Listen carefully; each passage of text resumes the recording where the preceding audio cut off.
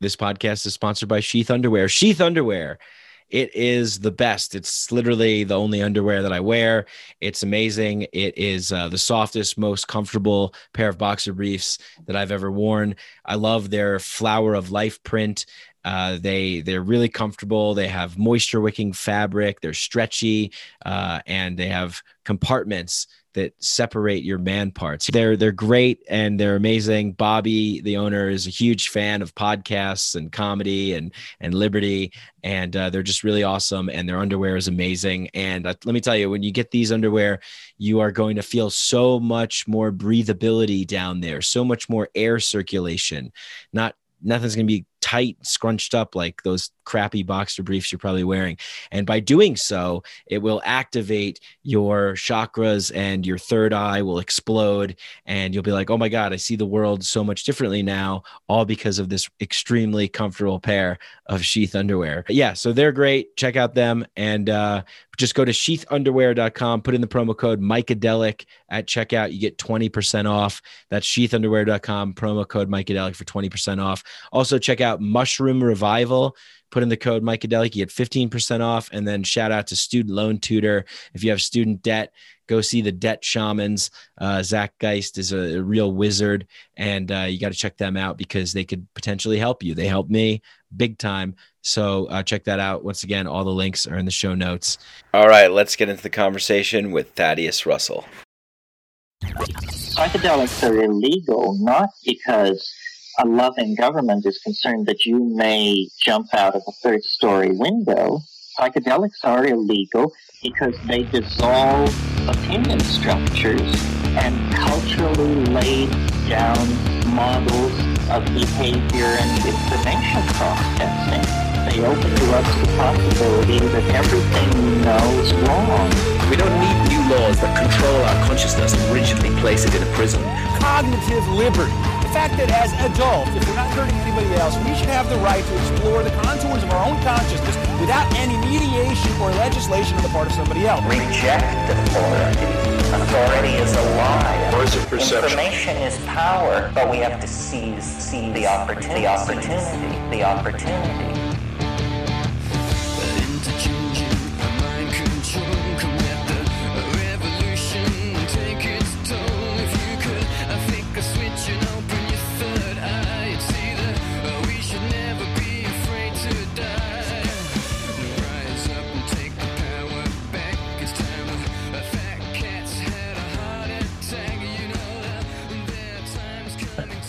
Nice. So how you been, man? I'm good. Things are great with Renegade University, and we really did turn a corner 6 months ago, and just have a ton of new students, new members, ton of new courses, and we're about 4 times bigger than we were a year ago. Congratulations. Yeah, it's been really crazy and wonderful. And I hate to admit this. Fuck. God damn it, Mike. You already got me to say something I don't want to say. Yeah. You fucking asshole. God damn it. All right, just between you and me. Sure. Don't tell anybody this, okay? I'll kick your fucking Italian ass if you say anything. There we go. You got it. This is just a private one-on-one, right? This does not leave this room. Doesn't leave this room. Right. Between these two squares. Thank you. Unfortunately, I mean, I think that would have happened eventually, but unfortunately, the lockdowns, or fortunately, I hate to say anything about the lockdowns that's positive, but the lockdowns forced me to move the podcast entirely online, like what we're doing now. So since the lockdown, I've been doing it just like this with Zoom video. So that made it into a video podcast, which increased the audience. Boom, right? It also made booking guests 100 times easier than having to like meet them face to face, right? And because my guests are from all over the world, certainly from all over the country, and so I was traveling a lot and having to be in major cities all the time, and And that's when I wasn't living in a major city for a little while there. So it was just like crazy. But yeah, I have no problem booking guests. So the podcast has been really regular because of that. The quality of the guests has just been stupendous. And then it also like pushed us. We had done these before, but it pushed us to do webinars. We were going to do like streaming video courses. And those were good, but we found out that webinars were really what people wanted. And they want both for sure. The video courses, they were selling fine, but like the webinars just exploded when we started doing them again during the pandemic. It was because again, like we were forced to do this kind of stuff. But then it turned out, I mean, look, World War II gave us how many innovations that we all cherish to this day? I mean, it's countless pretty much, right? It's like every time I turn around, I'm like, oh, that's from World War II, some really good thing, like some technological advance, right? Yeah. So anyway, I'm good, but we're still in this fucking lockdown. But what you're saying is it's good because a lot of good things have come for it. And basically you think, Fauci should remain where he is and you support it all. Yeah. So we established that. That's great. All right.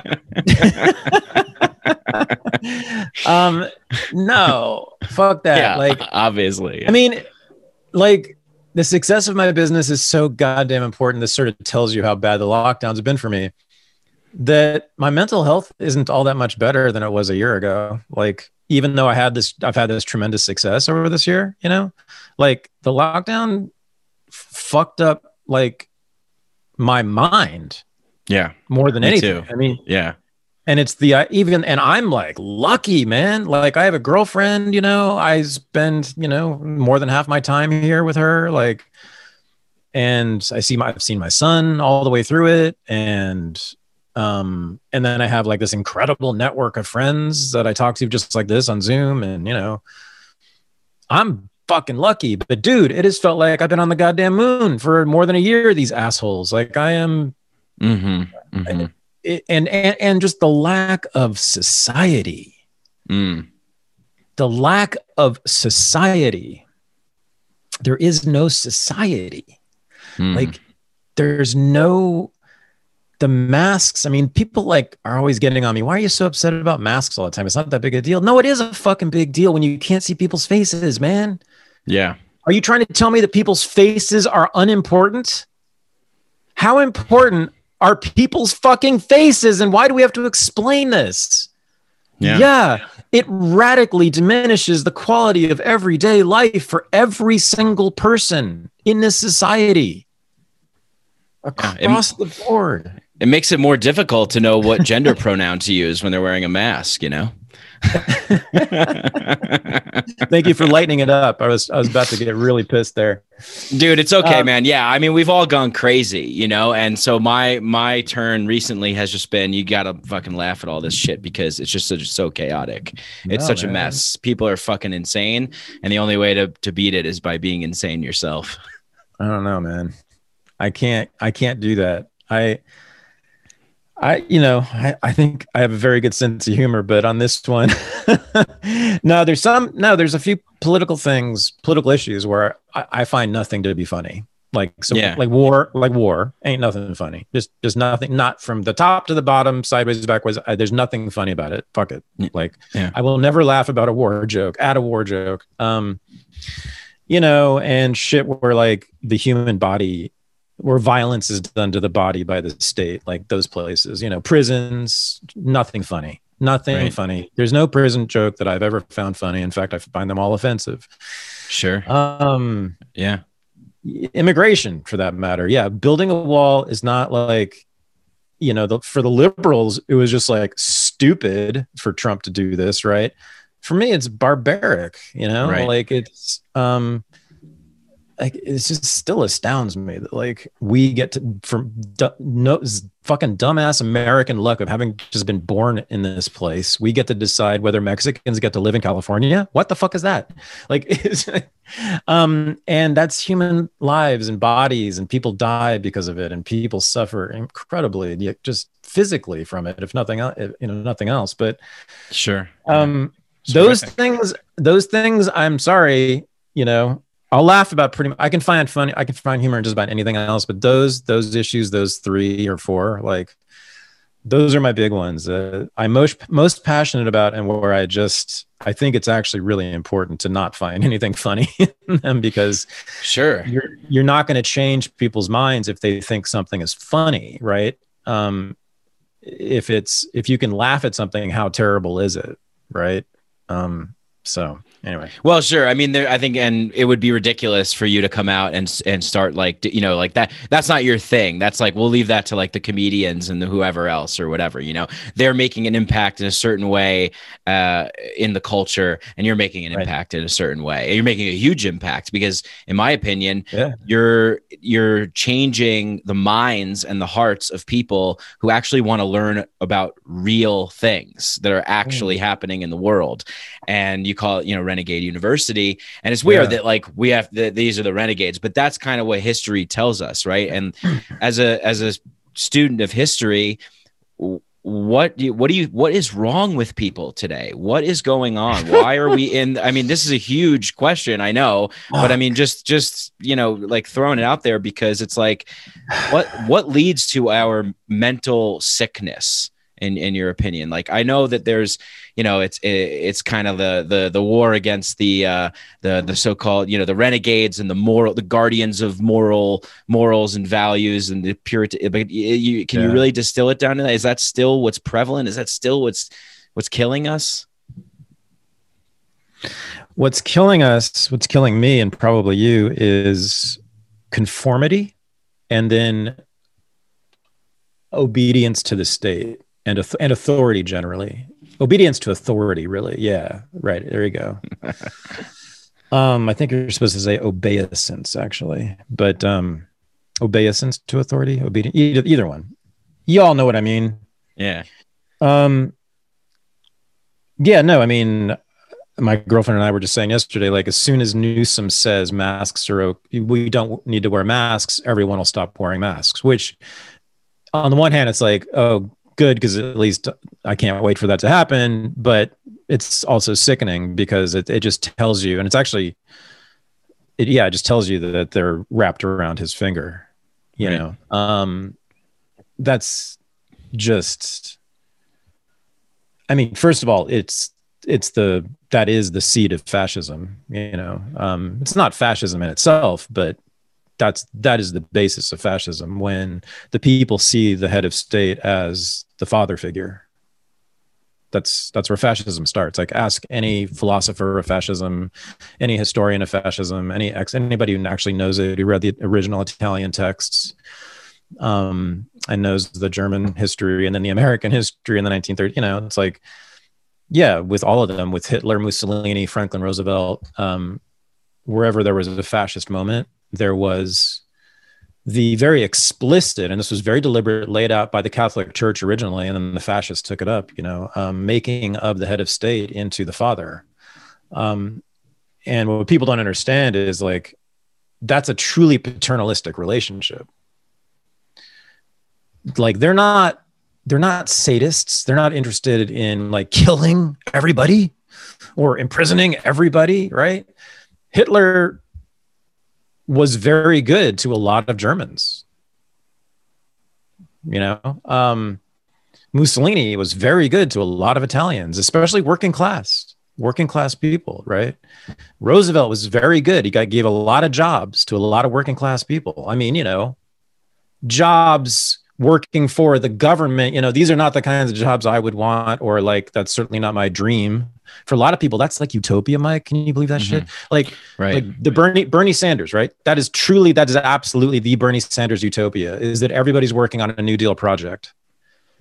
everybody is working on a new deal, right? So, well, that's the Green New Deal. That's exactly what that is. So that everybody's working for the government directly.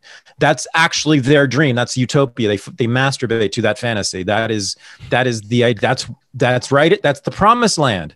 But think about that. If that's your promised land, a government job where there's a American flag on your fucking uniform, then I want to rethink some values here, people. And tell me if the left actually even knows what freedom means anymore. I mean, no, but I'm right. Think of it. That is no, you're totally right. Yeah. That's Bernie's vision, not of like the midway point, but of the end point. That's social democracy. That's what they have, in Sweden. And he just wants it to even be more complete. Government jobs, government fucking jobs. And the Trumpists want the same shit, by the way.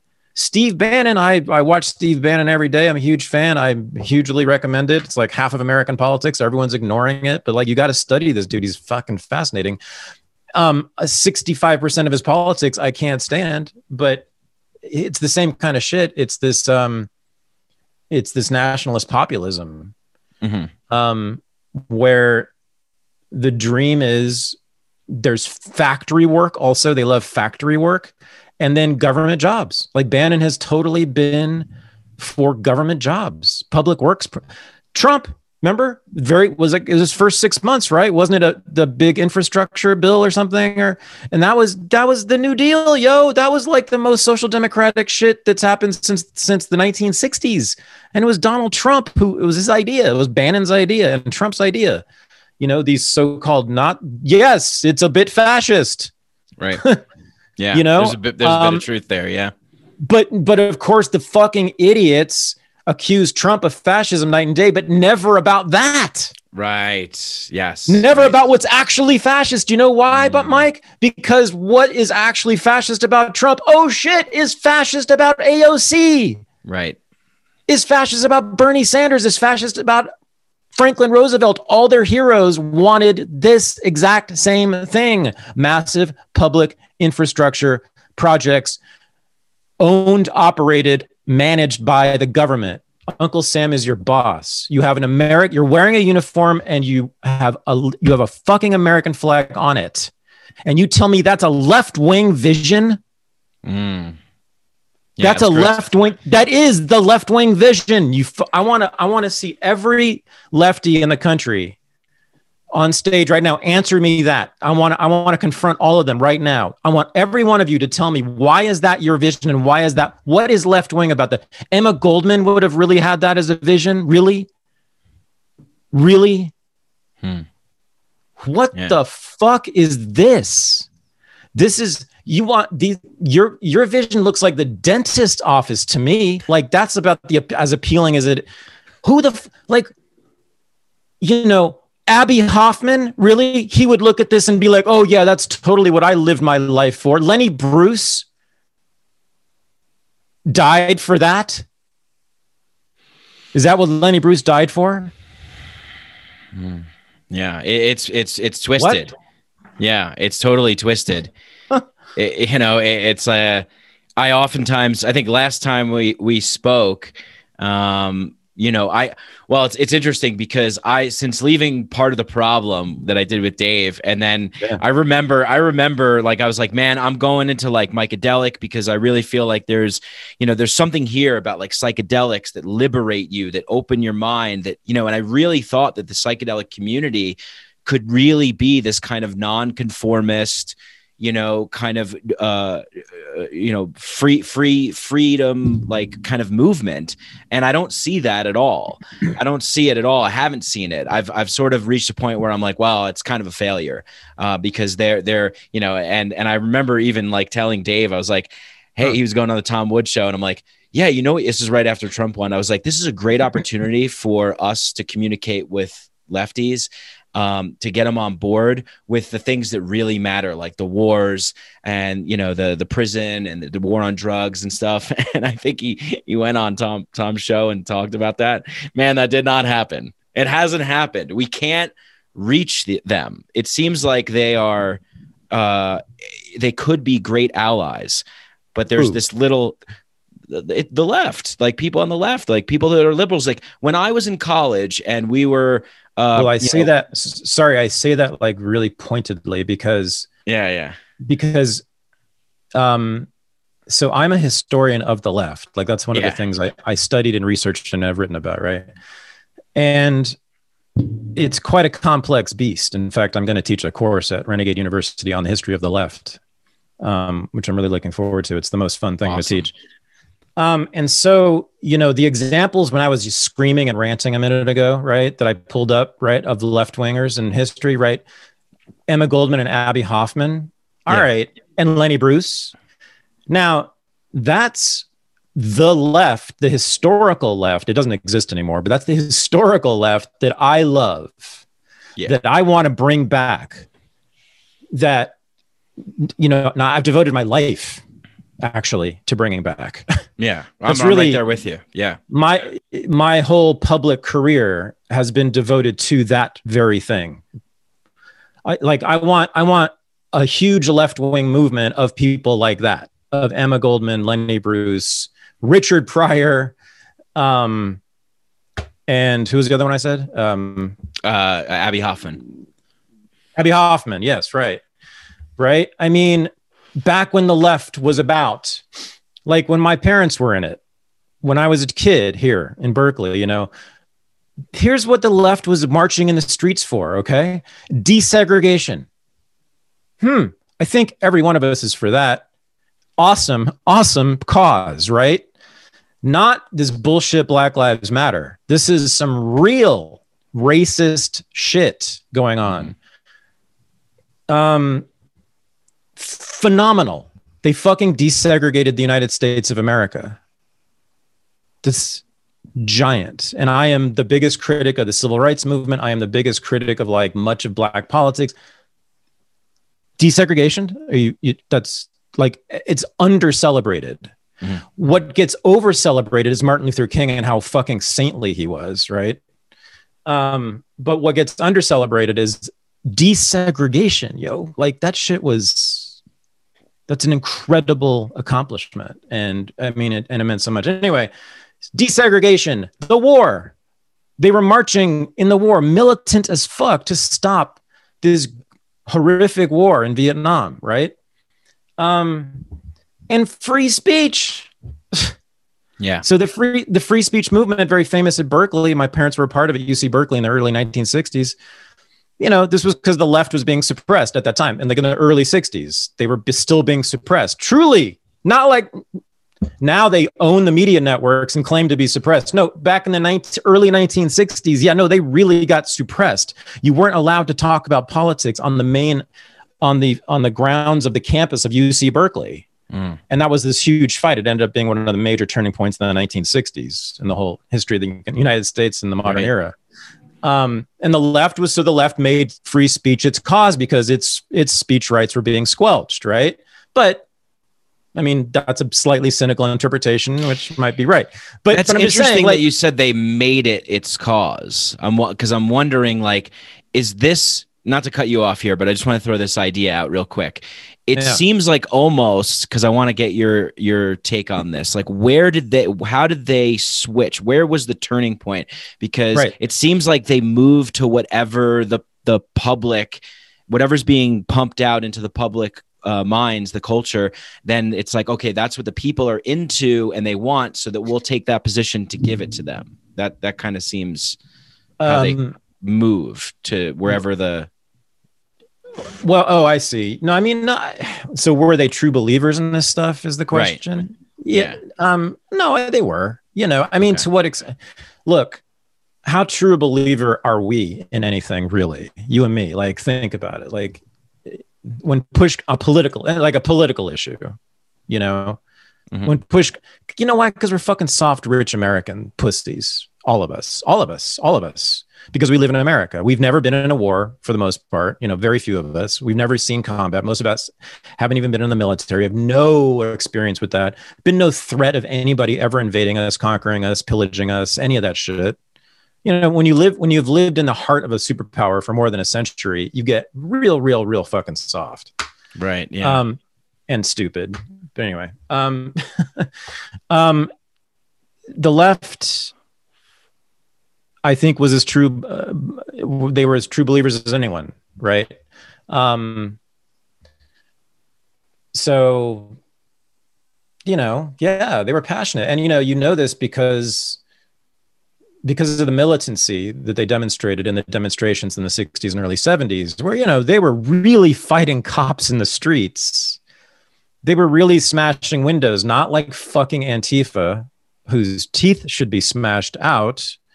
They were smashing windows. Now, it was kind of stupid because it was also businesses that had nothing necessarily to do with the war, but at least it was like an anti-war protest, and they were also correct that like the banks, which I think they targeted, by the way, I want to say this, I hope this is true. I think that they tended to smash the windows of the banks who were completely complicit in the war, So it's that left, it's funny because my parents were completely, that's who they were politically. That's exactly what they were doing. And then labor organizing, which is another thing that I'm not so keen on, but like their major issues were actually those things, right? My parents, that's what they were up to. Right. And I think that's heroic. Now, my parents now politically are a fucking nightmare. Like they just watch MSNBC every single day. And they call the Democrats, Mike, by their first names. First names. So it's Kamala. My parents are there too. Yeah. Yeah, it's Kamala and it's Joe and it's Gavin and it's no shit. Like it's Nancy and it's like I can't even. So how do you go from, and they believed Russiagate. How does the 1960s lefty? This is what, dude, this crescent right here makes me want to jump off a fucking cliff. Like my parents, how do 1960s lefties, because my parents are not the only ones who did this, who were anti-war, right? Who were for détente with the Soviet Union big time, right? How do those people end up believing that Russia installed a dictator in the United States of America? How honest to God, that's a transformation that needs explaining. It needs its own historian. It really does. It needs someone to write a book. Maybe I'll do it. It needs someone to write a book on that, but that's so pathetic. And it's so far from what I want them to be, which is what they were when they were young. Right. I don't know. It's funny how much this has to do with my own biography and how, like, I wonder how much of it is just simply like some psychological, some Freudian shit on my part, to like want my projection or something. But want my parents to be like the golden childhood before everything went to shit or something like that. I don't know. Make my parents great again. Yeah, Thaddeus Russell. Yeah, but the politics are totally obviously true, right? We know that those were the issues. And we all love those. And then now they don't care about those issues. They care about these insane things that don't make any sense. I mean, that don't exist or like exist, that they exaggerate so wildly. It's just not even, God, what was it today? The stat I saw, 50%. Are you talking about the Bill Maher thing? Yes. What was Bill Maher? Yeah, that was great. Yeah. That when polled, Democrats said that COVID will right. Are we allowed to say COVID, or are we going to get flagged here? It's like, so it's they're going to be like, for information about vaccines, go to the CDC. But it was like 40% of Democrats believe, 40% of Democrats believe that people were dying at a rate of 50% and over. Yes, something like that. Right. Yeah, right. I'll put the Bill Maher thing in the show notes. Yeah, 50% when it's like 1% or less than 1%. Right. They believe it at 50. So like almost half of Democrats. That's the educated party, guys. Supposedly. It is. It's the college educated party, right? They believe that shit, that 50% of people got COVID. Like that's so. Listen, that is an indictment of CNN and MSNBC and the New York Times like I've never seen before. That might be the most damning indictment of the liberal media out, the legacy establishment media outlets, which have become just, I grew up with those things, man. I've been reading them since the 1970s, right? I read the New York Times cover to cover every single day for like 3 decades. All right. Like I read the New Yorker all the time. Like I know I listen to NPR daily, every day for years. I loved all these things, right? Never loved CNN, but even CNN is just radically different than it was. It was always bad, but the New York Times, it was always an establishment rag in the tank for the Democrats, no doubt about it. But like, they're not even pretending. They're not even trying. They're not even, it's just almost upfront. Like, we are here for one reason, which is to take down Trump and then take down. What's interesting is that it's really just old-fashioned Republican conservative politics now that they're going after. It's really not any different than what, like, you know, Reaganites were saying. In fact, it's softer. And in a lot of ways, like Reaganites, what they said about like welfare recipients and shit, like was pretty nasty, you know? But in terms of policies, it's just what used to be just regular old Republican, like conservative Republican, the conservative wing, but like half of the Republican Party, like ultra mainstream positions in American discourse and politics. And now they're like, see, this is what, like, because they control the media, they can cancel them in the media, but that doesn't cancel them in life. They still are there in Alabama, haunting you every day. Fuckface liberals, you know, in San Francisco. I watch Bannon every day. Bannon War Room. Everyone should watch us. Swear to God, it's it's like this whole window into this whole, as I said, this world that all of liberal media ignores. You know, you just don't know about these people, and this is why they're so fucking furious. And yeah, so I don't know. That's going to be like, there's going to be shootouts, man. There's going to be There's going to be shootouts with Trump supporters at their houses. They're going to come to somebody's house on some bullshit charge. It's politically motivated because because he was at the Capitol or whatever, said this about Nancy Pelosi or what. And there's going to be fucking shootouts. And then guess what? Then the ATF and the FBI and everybody's got the pretext, the justification. And can you imagine CNN, their coverage of this?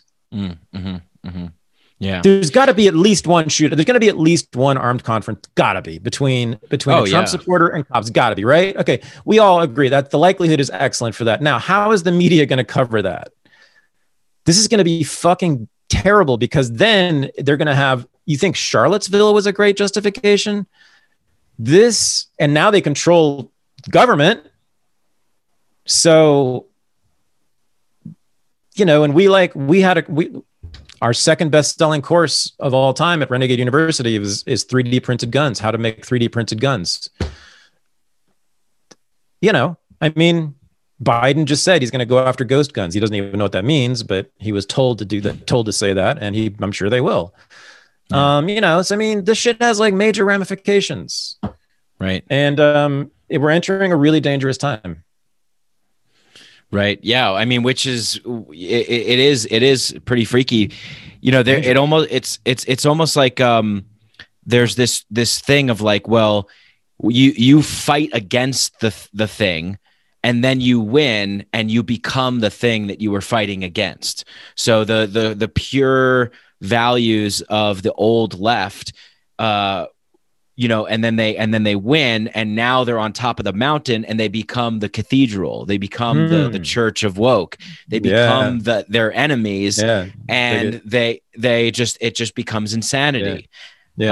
And then the trappings of the intelligentsia, the intellectual Ivy League establishment, it's a prison. It's a complete ideological prison, and they continuously feed peer-reviewed garbage, you know, to people. So then what are you left with but just a nation of brain-dead zombies that are getting their news from all the places that they still think are reputable, and they're just in there. And you could present all the facts and all the logic and all the data, it's so hard to get any of them because they'll counter you with different things or say different things. For example, something like you just said, like I watch Bannon or whatever. I could imagine people going like, "Oh, well, that's it. I don't trust this guy." It's like, why? Because he is an open mind and he wants to explore all the nuance of opinions that are out there. That's the thing that it's like for the once tolerant left has become the intolerant cathedral, the church, right? And so, you know, even today I tweeted something and about like vaccines or whatever. And someone goes, "Oh, you ever hear of this guy named Q? You should meet him." So it's like, and James Corbett, who was on your show, who's brilliant. I've been watching him for years. And he said something, I think he said the most powerful weapon is not a nuclear bomb. It's not all it's narrative. Right. Yes, he did. So what do you think about that? We think we're in a narrative warfare where, you know, reality has been fragmented. There's pieces, you know, you can get information from all over the place. So people could literally are living in different realities. It's kind of an insane asylum. Yeah. Shelby Steele makes this really just brilliant, totally unprovable, but I think totally brilliant argument. Which is that people like Donald Trump, and Donald Trump is just the most famous exemplar of this, but you know, anyone who exhibits that kind of attitudes, behaviors about gender, race, sexuality, that stuff, right? Kind of reminds us on a very deep level of what we imagine America, what America used to be. What America was before the 1960s, basically pre-1960s America. And we have been trained as a nation, as a national culture, to be deeply, deeply ashamed of the old America, right? Have you noticed? Like there is, and I've never been for celebrating America or any of that bullshit. Not, you know, but we are trained that there's really nothing good in the past. Nothing. I'm a historian. I have a PhD in U.S. history. This is my training. Trust me, I've read every book. You know, like that's true. It's all bad, except for the social movements. You know, except for the left. But America, you know, who are fighting America, right? But America, nah, it's all bad. It's all oppression. Shelby Steele says this is why. This explains the outsized reaction to Donald Trump, the hysterical reaction to Donald Trump. Like, what was that? You know, like, you know, and it's a really interesting question. Like, I still don't know, but I think on some deep level that it's part of what was going on is that he's the past we're ashamed of, right? He's the father or the grandfather who embarrasses us at Thanksgiving because he says stuff about Negroes or something like that, right? You know, something, you know, mortifying, like representing old America, you know, what America used to be. And we've grown past that because we're awake now, woke now, right?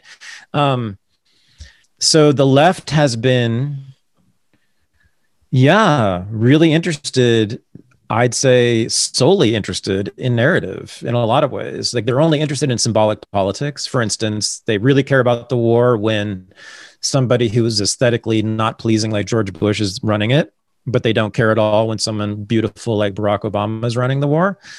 Well, that's a great, I just want to say that's a fantastic point to make, the aesthetics. Oh yeah. That's what they're all about. Yeah. That's the left. Yeah. Narrative. So, so they, you know, and this is why the Oscars are so important to them. You ever think about that? Like, who fucking care? Like on what level? Like, and I used to like it, but like, it used to be huge. And by the way, it's diminished. I mean, you got younger people don't even know, but like the Oscars was like, they don't care. The Super Bowl for, you know, American culture for decades and decades, right? It's like, so that, you know, they understood that the narrative is the key to everything.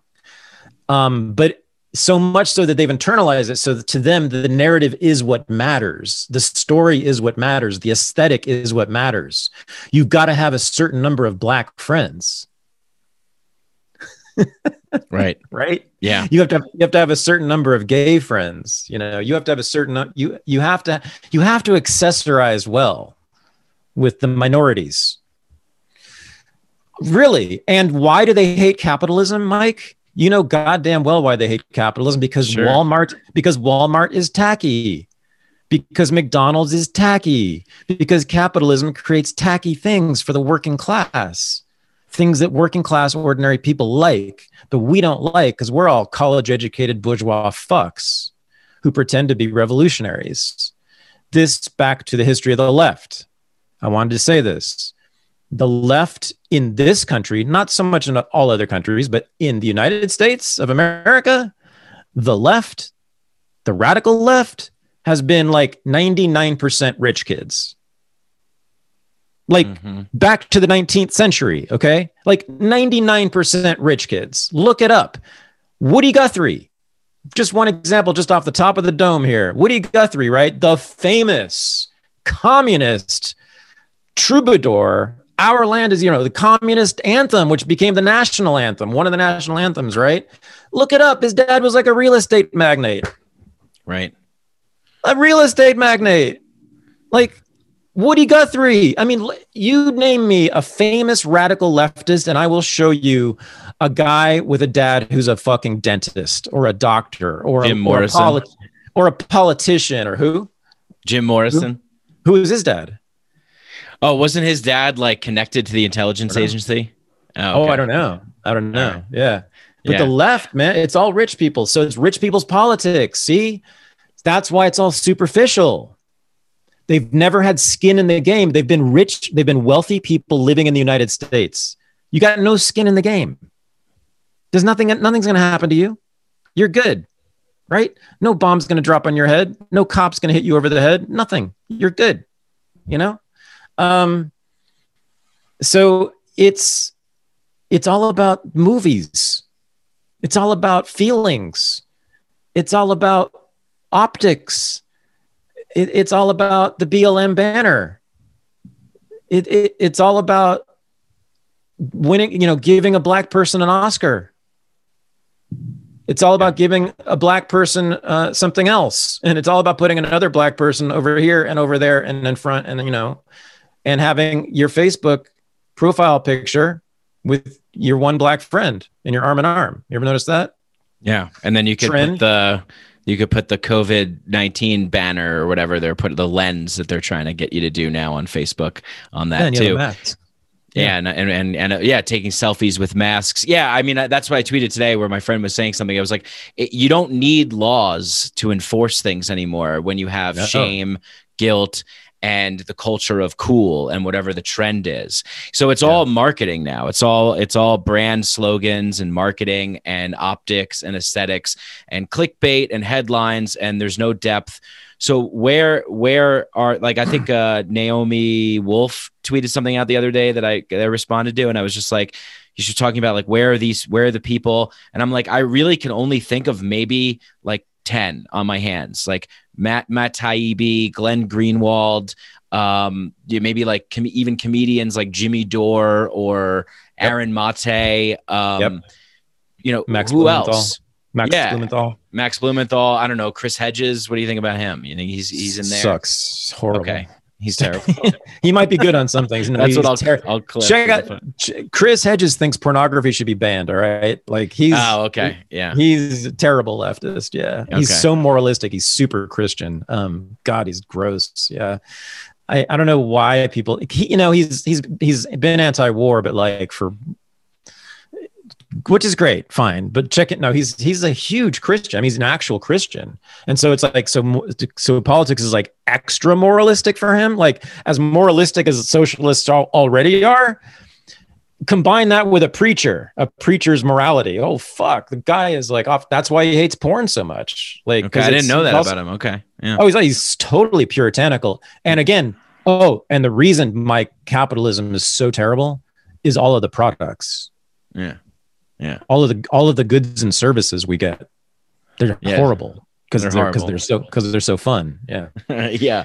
Well, that's a great point. This early on in the pandemic, like it was, I think even myself, I originally was like, oh shit, like there's something like happening here. Like what is this? Like what's going on? Maybe this is like kind of serious. And then I quickly went to like, oh, okay, like this is fucking bullshit. But the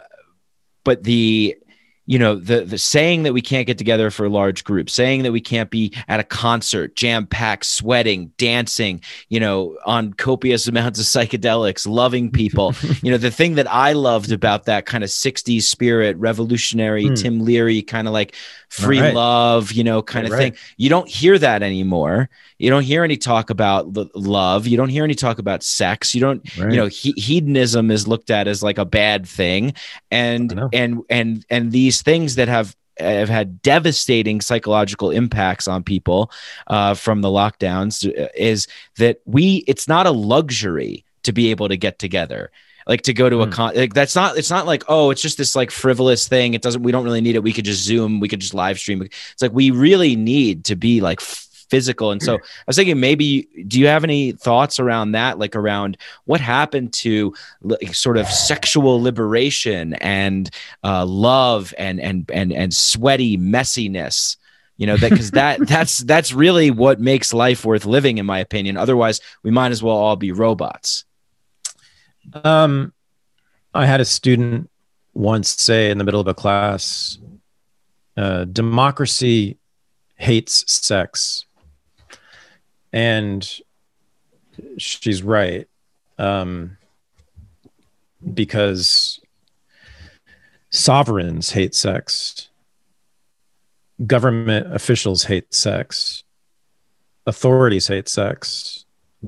Employers hate sex. Bosses hate sex, right? Generals, captains, coaches, teachers hate sex. Have you noticed? All those occupations, right? They have nothing good to say about sex, right? What are the implications of living in a society like this? Or maybe you could, and why are people so easy to accept these kinds of, I don't know, maybe puritanical types of positions is it in the name of safety, health, hygiene, this kind of thing? I don't know. Maybe you had something like this happen during the AIDS thing in the 80s and people were like, oh, well, we have to be more careful now or more safe now. So is it all, cause so is it under the guise of that and people are just afraid, so they're conforming, or is there something else that has happened with the culture in the political sphere? So it's the COVID thing tapped into our puritanical streak, my point about the occupations, those are occupations that hold moral authority, right? So that tells you that what the culture is, right? What those people represent, the dominant culture, the formal culture, right? It's anti-sex. It's a puritanical. There's a deep puritanical streak in our culture, which I understand is like weird to hear in some ways and counterintuitive, because if you like turn on the computer, there's porn there, I get it, and there you go, even on the street, there's still billboards with like bikinis, chicks in bikinis, and they still advertise for beer and booze. I get it. But there's still obviously a profound puritanical impulse in American culture. And I think the masking and the lockdowns found a really welcoming host there. Right. Wow. Viruses need hosts.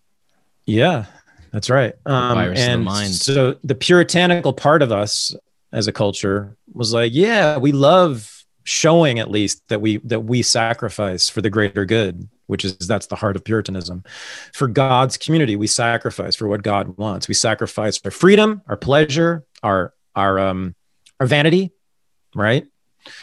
Right. So the mask is a perfect emblem of Puritanism, of course. It's anti-sexual. You can't even tell what people look like. You can't see facial expressions. So it reduces communication to just the functional, right? The inflections and the facial movements that tell you so much you don't see anymore. So language has been reduced. The depth and richness of language has been reduced because of that. You know, people, again, I said earlier, like people think I'm being like childish or something, you know, for being so upset about masks, but it's profound what it does. Yeah. So, I mean, imagine a society in which it was permanent and everywhere. I mean, that's a nightmare, is it not, everyone? Like, this is really, really, I need people to be more upset about this. And I'm a little, that's what's most upsetting. Certainly where I live, it seems like there are more people who like to wear masks than don't want to wear masks. It seems like that. And it seems like most people just don't even notice or care. They're fine. They don't care. They don't mind. I'm like, I can't stand that thing. But on so many levels, I think it does just tremendous damage to the culture. Right. Yeah. As soon as I started seeing people making masks with cool logos and things like that on it, I was like, oh, it's over. Forget it. Now it's going to become a fashion accessory. And then once it's a fashion accessory, it's not going to go away. And to me, I find it deeply troubling. And I'm going to see my family for the first time in a year and a half. And it breaks my heart to see my nieces and nephews that way. 5 years old, 3 years old. Yeah. I mean, it's a tragedy, you know. They should not be wearing masks. They should not be. It's not. There's no scientific or medical reason for them to wear masks. Right. It's ridiculous. Right. Yeah, it's heartbreaking. It's really heartbreaking. But you said something there where I need more people to be mad about this or understand this. I think it was and it's like I feel that as well. I feel. Why do we need more people? What is the, you know, because I've heard people, and I mean, I know why, I just want to get your opinion, but I've heard people say, you know, look, just like, who cares? Just like live your life, you know, worry about yourself, you know, blah, blah, blah, this and that. It's like, no, I want to change things. Like I want to make a change and I can't do it by myself. You sure as hell can't do it by yourself. That's probably why you started Renegade University, is to create an actual change that makes a difference. But how can we get more people on board with this if they're not paying attention to facts and logic, if they're so wrapped up in the fear? What is the, you know, what do we do? Do we have to come up with a compelling conspiracy type thing like QAnon and get people lured in that way, but like on the positive side? I don't even know. No, exactly. No, vote. Vote, Mike. You want change in society? Vote. Why this is obvious. Come on. Yeah. Just go to the booth. Yeah. Okay. Just vote, and no vote. That's worked every time. Yeah. And make sure you vote often, especially if it's in Wisconsin, Pennsylvania, Georgia, or Michigan. Right. Make sure you vote often. Bring out the dead and wear your pins. Yes. Make sure when you're there. Okay. Well, let's look at historical examples of successful social movements. How about Christianity? There's a good one. So Christianity, pretty successful, right? Maybe the most successful. No, definitely the most successful social movement of all time. Yeah. World champion. Islam is a strong second, by the way. Those are the two most successful social movements of all time. Right? Yep. Right? That's okay. Why is that? Do we think? I think, you know, was it because they just had the like sexiest proselytizers, you know, like they just had the best talent on their team, like going and spreading the gospel? I think no. I think it was the story. I think it was the story. And then, of course, yes, the way the proselytizers did tell the story later, like the Apostle Paul and others later, and all the priests since then, sure. But the story itself, right, of one man sacrificing his life for us, right? And that we are offered eternal peace if we follow his teachings, and his teachings are about sharing and loving and giving yourself over and all these things that sound so wonderful, right? So this story, right? It's just a really compelling story. And so you need to have a compelling story. And so libertarians are phenomenally stupid and bad at this, like just absolutely retarded. There's no story at all. They don't even try. There isn't even a libertarian story. Like socialists have stories. What's the libertarian story? Oh, Erwin Schiff died in prison for not paying his taxes. Like, that's all you got. Like, what the fuck?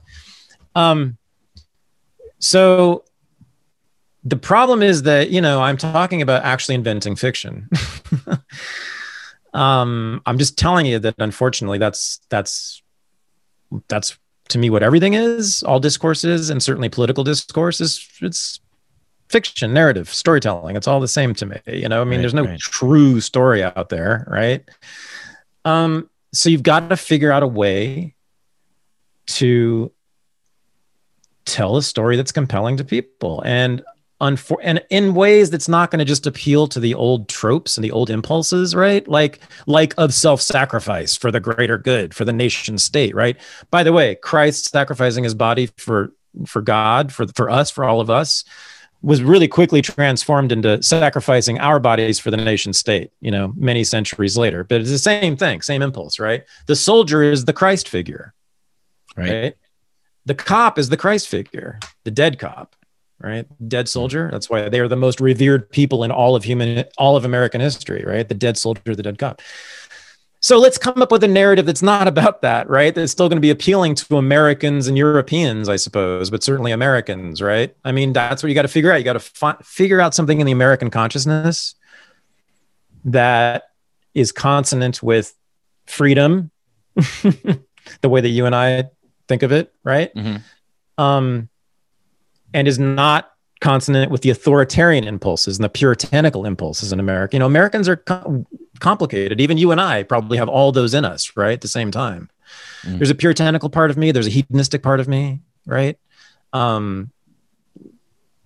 There's an authoritarian streak in me, sure, and there's an anarchist streak in me, and there's, Americans it's a complicated culture. So you've got to like thread the needle or whatever it is, like find those little nooks and crannies in the American consciousness where the good stuff is, and put really compelling stories in there that awaken that part of the mind, that bring it to life, that activate the body, right? That move it out the door into the streets or wherever it's going to go, right? I think that celebrating agorism is the way to go.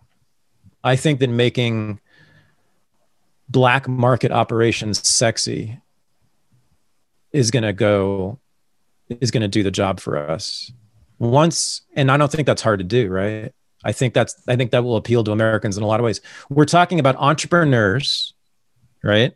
Business people who are bucking the state, the government, the man.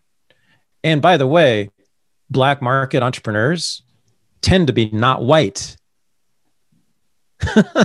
Very much, right? Start celebrating like black women who own nail salons in the hood, underground, illegally. Make fucking movies about them. Right. Yes. Because they're heroes, as a matter of fact, who deserve fucking movies, because that's a hero. Hello. Right. The ones that became so successful that they employ other people, right? Go in the hood. The black market is in the hood. This is where, we know this, right? Much of poor and working class America spends a considerable amount of its money in the black market. And I'm not even talking about just drugs. Drugs is just one little part of it, Right. So, do that. And then you get anti-statism and you get entrepreneurialism. And you look woke as fuck because you're celebrating black women in the hood. Yeah, and it's all about the optics. And you are woke as fuck because you know what? Those politics are far more common among people in the fucking hood than socialism and social democracy and liberalism. Way more common. Listen to hip hop for a sec. Listen to hip hop. Yeah. Hello, black market entrepreneurs. That's all they talk about. That's right. Yeah. Yeah, that's right. Yeah. And I mean, it gets to this idea of like, this is where I think this is my like kind of white pill thing is like, I know, like, I think Malice created the term, and then I was recently asked about it, but it's really about creating this system that makes the status quo just look boring, lame, and obsolete. Like it wouldn't make sense to use that, because now we have things like encrypted messaging. We're connected. You know, people want to do fun things. People want to go to like underground parties and you know, things of that nature. And once you start experiencing it and participating in it, there's like no going back. It's like, why would I go back to this stupid thing? So yeah, make an appealing alternative that makes it obsolete, as Bucky Fuller said. It's got to be. I mean, you can just look to social movements that have been successful, like what's gotten people activated. And now the thing is, then you have to think about like what kinds of activation do you want? So there's marching in the streets. We know all about that, you know. Yep. What exactly has that accomplished? Okay, I'll tell you what it's accomplished. The number of unarmed black men killed by police is exactly the same as it was 10 years ago. It was exactly the same last year and the year before that, and the year before that, and the year before that. It hasn't changed. We still have more than 2 million people in prison. That hasn't changed. Go fuck yourselves. Black Lives Matter. Forever and ever. Go fuck yourselves. You're a bunch of fucking frauds. And by racializing this, you have made it impossible to change the fucking thing because you have no coalition. You think you're going to win just from black people, just from making it no, here's the thing though. There's 500,000 white people in prison. And you know what? There's thousands and thousands of white people whose loved ones were shot to death by cops too, that you could stand on stages with together in a non-racial coalition that, trust me, would absolutely overthrow these dictatorial police regimes we have in many of these cities. Damn straight. But you won't, because it has to be about race. It has to be about race. And they've accomplished, have you noticed, not a fucking thing. Even, I mean, the defund police thing was so stupid that it's just being all repealed immediately. Like all the cities have changed their minds and gone back on it. Mm-hmm. So we're back to where we were. You know, it's just not even, well, we never left. There was never any change, because if it's just about the racism in the minds of evil cops, you know, we just keep chasing them. We just go get Derek Chauvin and we pay attention to that trial, and the trial is the most important thing, you know, because we've got to punish Derek Chauvin, you know, and we've got to, but meanwhile, like chokeholds are still illegal, you know, whatever. It's about the policy. And meanwhile, there's all these laws passed mostly by liberals and progressives that require the police to interact with civilians on a regular basis. Mm-hmm. That's what's causing all the killings, by the way. It's those laws for the most part, you know? Right. Yeah. So. Yeah. It's almost like, and so that white pilling, you know, thing is like, okay, I see a way where we all start, you know, doing these things and taking part in the black market stuff and just creating the things that we want and getting people involved. But I also kind of see like the more chaotic or messier version of that, where it's like, this thing's going to have to like get crazy, but you know, they're going to have to destroy themselves. It's going to have to implode, and chaos is going to have to happen, because, you know, someone, I was at this thing the other day with this author, Charles Eisenstein. Are you familiar with Charles Eisenstein? Maybe. Yeah, actually, you guys should have a conversation. That would be great. But he talked about how we have to allow chaos to come in, because if we don't allow it to come in, it's going to break the walls down, and it's going to force its way in. You know, we want this orderly society. We want, and that's where, you know, we're thinking about, like, the left is getting upset. You know, they're like, it has to be Potato Head, not Mr. Potato. It's like they're inventing things to get angry about and to get worked up about, because it plays into their identity and the story that they've crafted, and they won't be seen as a good moral person if they don't have some kind of virtuous thing to get enraged about. It's rich kid politics. I'm telling you. Rich kid politics. Yeah. It's all rich kid politics. Yeah. Will that blow up in their face? Will they eat themselves? Gosh, I hope so. Okay, cool. Well, I don't know. I mean, so long as we are a country mostly made up of wealthy, relatively wealthy, sheltered people, sheltered from the vicissitudes that most people in the world have faced and still face. Even West people in Europe, you know, their standard of living is the same as ours, basically, but they have, you know, they all have relatives who died in a war, you know, like, It wasn't that long ago when tanks were crossing borders over there, right? Back and forth, back and forth, back. I mean, we don't have that. Like nothing like that happened, since the Civil War. So, yeah. Yeah, I don't know. So long as we have these ignorant, wealthy, sheltered, comfortable people, we're probably going to have ignorant politics. Right. And yeah, this is why we should not have democracy. I mean, come on. It just seems obvious to me. Like, and ask, tell that to some liberal Democrat. They'll be like, oh my God, you're a fascist. And I'll be like, heresy. Yeah. You're the one telling me all the time about how stupid and dangerous and racist Americans are. Right? How racist and dangerous and fascist ordinary Americans are, but you want them to have the vote over you. You want them to, oh, by the way, whites constitute a majority of the population still, guys. So if you want democracy, that means that's going to be white supremacy. Hello, ding dong. That's white supremacy. Yeah. That's what you want? I love that meme. Have you seen that meme online where it's like four out of 5 citizens love democracy, and the 4 guys are just beating the one guy on the floor? It's like, yeah, totally. Yeah. I mean, it's mob rule, but I feel like there's just a part of us that's okay with that. We're just like, well, yeah, that's just the way it is. What else do you do? So I don't think that, and shifting gears a little bit here. I want to talk about what is it about the religion of science in our democracy that has plagued our minds, and particularly this past year? What is going on with this? Well, okay, so we just talked about how ignorant Americans are. And by the way, this is known, this is established, this is an empirical question. I mean, Americans test way lower than all other countries on basic knowledge, and especially about the world.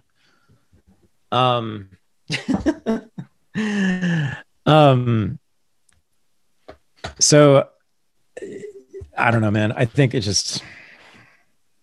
Americans are hopeless. They're so ignorant, and it's not going to change.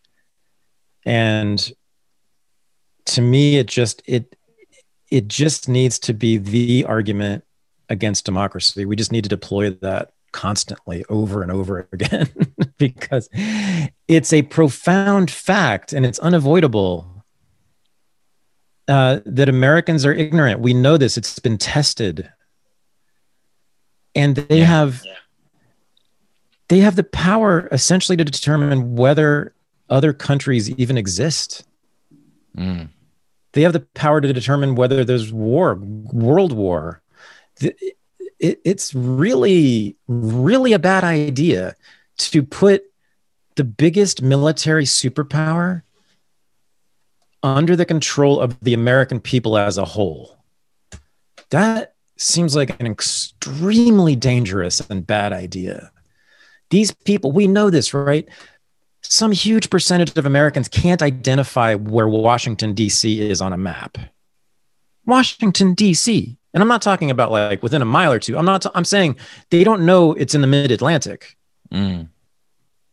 How many do you think can find Syria on a map? Yet they all just were implored to vote collectively for the guy who just bombed Syria. Right. So it's just like, those are the people who are ultimately making the big decisions, right? It's the American people. It's not the military industrial complex. I'm sorry. That goes away tomorrow if the American people decide that the military industrial complex should go away. That goes away instantly. It's the American people are responsible for everything. They're responsible for Trump and Biden. They're responsible for mass incarceration and the war in Syria. They're responsible for everything. I'm sorry, because they keep voting for these fucks and then shaming me when I won't. Mm-hmm. Mm-hmm. Yeah, and probably lumping you into categories that don't make sense just because it's easier and convenient for them. Yeah. So at the very least, earn your fucking vote and show me that you know where Syria is before you tell me to vote for Joe Biden. How about that? How about that as a deal? Next time you tell me to vote for Joe Biden, you tell me what Article 5 of the North Atlantic Treaty is. Okay. You tell me like whether or not we're obligated to go to war if any of the member states of NATO are attacked. Do you know that? No, you didn't know that, did you? You don't know a fucking thing. So this is why we need to constantly talk about the ignorance of Americans and use it as evidence supporting the argument against democracy. There you go. And Heil Hitler, Mike. There you go. Well, I could edit it in if you want to say. And this is why everybody needs to go to Renegade University. And That's right. That's right. Yeah, but really, seriously though, I mean, because it starts with the hearts and minds of kids, and as you're growing up, learning. I mean, it's Plato. It's what is it? The allegory of the cave, right? Like. Yeah. It's like, hey, this is all we know. No, there's a whole world out there, but this is the curated section of the narrative that we want you to buy into, right? The story. I mean, those two oceans on either side of us. I mean, that has a lot to do with it. A lot of it's geography. We've just been protected from other major military powers just by luck, basically, of having those two oceans, right? The major military powers have been in Europe and in Asia, and we've just had this huge thing between us and them that's kept us from going. And I really think no memory of war has a lot to do with American politics. I think also, and then the wealth.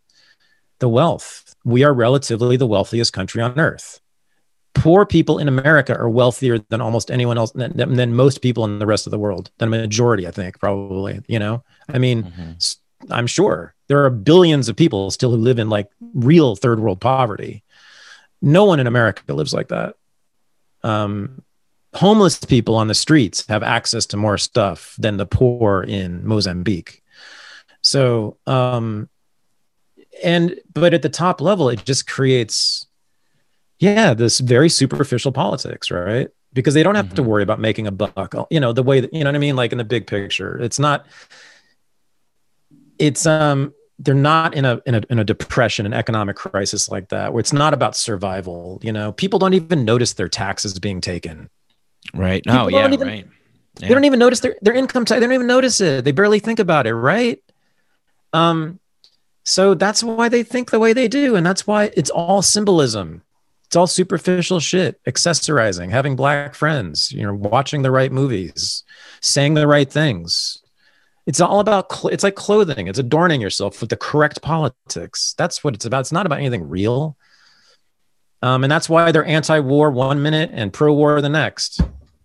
And that's why they probably went to circle all the way back, why they went from the 1960s left to the 2020s left. They went from freedom and love and peace, desegregation, to fucking marriage, right? Gay marriage, and invading Syria, and staying in Afghanistan. And I mean, that's their guys did that shit. Like, yeah. Well, as long as it's LGBTQ friendly, then it's okay. That's their view, right? Like, it's like, I mean, definitely. Yeah. It's like, well, yeah. Oh, good thing that they're included in the military now. It's like, well, I think no one should be included in the military. Let's just wrap the whole project up, bring it back, and say, "Hey, that was some really horrible shit," But we never do seem to learn. Yeah. See, they want to be the emperor too. See, that's the thing. Yeah, that's it's not right just there. Not just the white men. They want everyone. Everyone needs to be the emperor for a day or something like that. Yeah. Anyway, yeah. Next time, I'll try to drink some coffee. I was getting on some like serious tangents there, which are just, I don't know, may have something to do with drugs. What drugs? Little cannabis. Oh yeah. Well, that's good for you. It opens your mind, makes you more creative and introspective, Exactly. Yeah. So when do you have guests on who are tripping when you're interviewing them? Does that happen? No. Oh, okay. No. So it's all like post hoc discussions of trips. Not really. I mean, it's funny. I don't even really talk about psychedelics that much. Oh. I mean, like it's a part of my lifestyle. Like that's why I have you on the show. That's why I had Vin Armani on the show. I mean, we talked about psychedelics a little bit there. Who else? Like I like to have people on the show because it's all well and good. Psychedelics are all well and good, but I don't want to live in a brave new world where it's just orgy porgy and, no real revolution, no real liberation. It's all, simulated, matrix of pleasures while, like the empire can march across the globe and destroy all of life as we know it. But as long as we have MDMA therapy, we can get those soldiers that have PTSD the healing they need. I agree. I disagree with you, Mike. Oh yeah. Okay, good. I think you're wrong about that. So, okay. And I think I've been making this argument this whole interview. All right. Change starts from cultural change. And it's from offerings, and it's also comes, I think we would like change to come from offering people something attractive rather than scaring them away from something else, right? Yeah. So MDMA and not just that, but sort of the whole psychedelic culture, right? And for that matter, the whole cannabis culture, which I'm very kind of proud of. I don't know, whatever. I really like it. I think it's a really... Oh yeah. Happy 420, by the way. I'm proud to be part of it. Yeah, exactly. Right. I'm proud to be associated with it. Put it that way. Yeah. There's a lot to offer. And then of course, all the therapeutic uses, that's just exploding now into the mainstream, therapeutic uses of the psychedelics. And it changes people's lives. Sure. And this is now now it's a fairly, Michael Pollan has this huge book. It's like a mainstream position now, like normies saying this stuff. Mushrooms are now legal in Oakland where I live. It's Tim Leary, who you mentioned earlier and who I should have mentioned when I was giving my list of great lefties in history. He's definitely at the top of that list, Yeah. He, I think, is responsible for more good stuff in the 60s than anybody else. Yeah, I agree. Yeah, I think that's right. I think that's right. So, so that's a whole lot to offer. And the thing is, it changes your life too. As I said, it really, for many, many people, as you know, it profoundly changes people's lives, even if they don't do the drugs ever again. Right? I did MDMA once when I was 19. This is like 500 years ago. But I learned some profound lessons though, and I've learned a ton from cannabis, and cannabis has changed me in really good ways. Nice. Really good ways. Yeah. Oh yeah. So if you did that, imagine that, right? Imagine if all Americans took MDMA, just that. I think we might not have an empire for very long. I hope so. And I guess I love how you disagreed with me and offered that, because that you're bringing me back, because I used to feel that more, and I just don't see that now. I see people conforming to, the sort of, corporate scientism narrative, psychedelic people lining up to get the vaccine, taking pictures of it, wearing masks, kind of conforming to, which is strange to me. So I think for the what I was talking about was kind of the psychedelic, like the mainstream psychedelic movement. I don't even know what to call it, like mainstream psychedelic movement, but the psychedelic movement that aligns itself with the like establishment, so to speak. It's like, and so I'm like, where are the people that are like, hey, fuck that shit, like, and I, where it is? It's a lot of black people that don't get the attention, that don't get the press. I go on Clubhouse, I go into these rooms, they're filled with people that are from all over the place, a lot of minorities talking about how they use psychedelics and how it changes them. And that doesn't get talked about with, MAPS and all these other places, really. It's like there's an underground psychedelic movement that the mainstream psychedelic establishment wants to distance itself from, because they believe Tim Leary was bad because he caused the backlash that produced the war on drugs. That's their narrative. Wow. So it's a very, there's a twisted sort of psychedelic scientism. Oh, wow. Okay. So it's sort of similar to what happened with cannabis once it got legalized, right? There's been a split between the white market and the black market. It's so funny that you said, what'd you say? Establishment, psychedelic. The psychedelic scientism establishment. Yeah. Yeah. I was like, that there is a psychedelic establishment is so funny, right? Yeah. I don't know. I don't know. So where are you on that in that debate? I mean, I think I know, but like, what's your position precisely? My position is that people need to come together to do things that they feel is going to be benefiting themselves without all of the bullshit around it that asks you to conform to some kind of social justice platform. So you can be a psychedelic person and you don't have to conform to the psychedelic scientism, social justice crowd, which is the mainstream. I had someone message me privately because they said, "Hey, Mike, I really appreciate how you speak out about a lot of this stuff. I actually posted something." They were telling me they posted something on their psychedelic platform where they're a part of this group, and they had to take it down. And it was something about masks or vaccine, I forget what it was, but it's questioning the narrative. So it's like, no, don't question the narrative. We don't want the government to come down on us like they did in the 60s with that bad Tim Leary. So just go with the program, and it's a game of inches. And, just like it's almost like why I left kind of like being a libertarian is because it's just like, you guys aren't getting it. Like you're not getting the, what I find is there's a true revolution of the soul, of the spirit that happens, and you then are changed and you act with integrity to do that. Because once you start conforming to go along to get along, how long before you become the thing that you were opposed to? And it's a betrayal of your soul and you're gaslighting yourself. And now you're just one of them. Yeah, this is like a classic social change theory question. Like this is in academia. This is the kind of thing they talk about. Well, I'm glad we're wrapping up the podcast with a small question at the end. Yeah.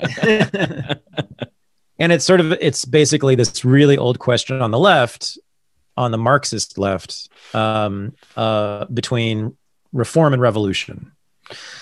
So when I was coming up as a Marxist, this was one of the big things one of the first things you kind of confronted, like, are you for reform or revolution? And then you looked at like the historical debates about it, going back more than a century, Russians and Germans, like arguing, intellectuals arguing with each other about whether as socialists, we should fight for, free healthcare or whether we should call for the whole seizure of the entire means of production by the working class, right?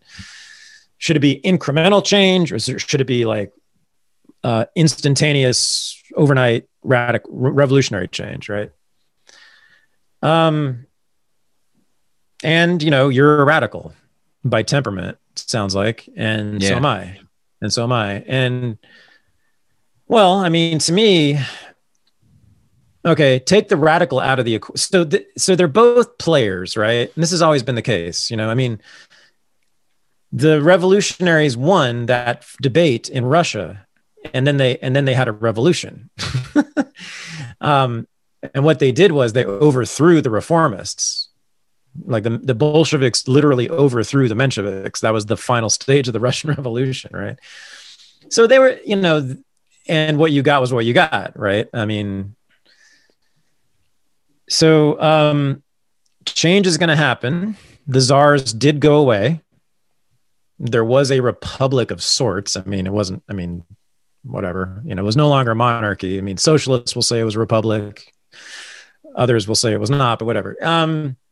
My point is that there would have been no Russian Revolution if there were no revolutionaries, if there were no radicals, if there were no Leninists and Trotskyists, radicals. and it was only Mensheviks. If it was only Mensheviks, Russia would look like Sweden. And maybe that's a better thing, but it would have been a totally different outcome. So if you want all drugs decriminalized, which I suspect you do, like you don't want them mentioned in the books at all, right? You don't want the law to have anything to do with drugs, right? Right. Right. Not any mention. We don't want them to legalize them or illegalize them. We want them to just leave us alone entirely. That's a radical vision, a radical outcome. People who are willing to think and speak radically must do so for that ever to happen. How could it doesn't exist as an idea without radical people to conceive of the idea. And it's certainly, and the idea is going to go away real fast if radical people stop advocating for it. So I can guarantee this, the decriminalization of all drugs will never happen if people like you stop talking. Well, I won't stop talking. Yeah, we're working on a 2022 campaign for statewide Colorado. We did it in Denver, where I am, in 2019, and yeah. Oh, wow. You're in Denver? Yeah. Oh, I didn't know that. I thought you were on the East Coast. No, yeah, I moved to Denver in 2019. As soon as I got here, I started working on the Decrim campaign, and we passed it May 7th. And it's been great because people don't realize, I know you have to go. I'll wrap it up here, but like it's the set and setting aspect of it. There's something that happens to you, maybe at a deep unconscious level, when you're engaging in an activity that that you could be punished for. Right? When you release that fear, then you feel more freely to operate, and people who were once good law-abiding citizens move over and say, well, now that it's fine, I'll engage with it. And you teach people how to grow mushrooms and cultivate and learn about it and educate the real truth about it, or the truth about it.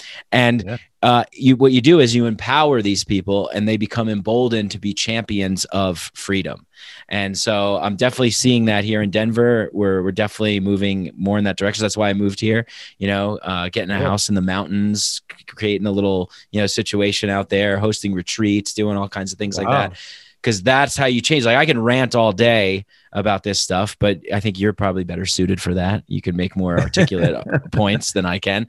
But I'll also continue talking about it and working towards it to bring it about, because it's like, you could tell people all day long what sex is like, but until they have a sexual experience, then they're going to get it. Right. Same thing with psychedelics. You could tell people all day long about the benefits and this and that, but until they experience something, then they're on board. Then they'll come on board.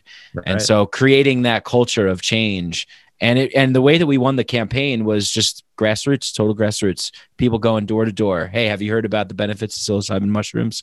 No. Okay. Got it. Or have you? Okay. Yes. Okay, great. You want to support this? Great. And, vote by mail, all that kind of stuff. And I think that there's definitely a chance. Like, I'm not pessimistic about it. So I have hope for real change. A change going to come. Change is going to come. And, it's happening. It's already happening. It's spreading. Like I said, mushrooms are legal in Oakland now, and I think other places too, right? They're Oakland, Oregon, Denver. There's a bill in New Jersey, fucking Washington D.C. Decriminalize nature. Oh, that's right. Yeah, that's right. Yeah. So that's so great. I think what's really interesting about the time that we're living in is there's so many things happening at the same time that's almost impossible to track. And it just seems like there's so much chaos, and reality has been fragmented into these little bubbles, and we're all operating within it. But there's a lot of good, there's a lot of bad, but we'll see where it goes. And then someone will write the Renegades history of this period after your, just going to say AOC, and Matt Gaetz, the Trump guy, they co-authored a bill to somewhat legalize MDMA. Do you know about that? Interesting. I didn't know about that. No. Yeah. I mean, it was a limited thing. It was, it was like within a particular context, it was legal, but it was radical. And I think they were the only two people who voted for it even or something. I don't know, but they were the co-authors of it, which is really, so that speaks to not how wonderful they are, everyone. Yeah. But it speaks to that there's some movements underneath both within Trumpism, because Gates is totally a Trump dude, and within sort of the Bernie AOC wing of the Democratic Party, there's some very positive movement for drug legalization.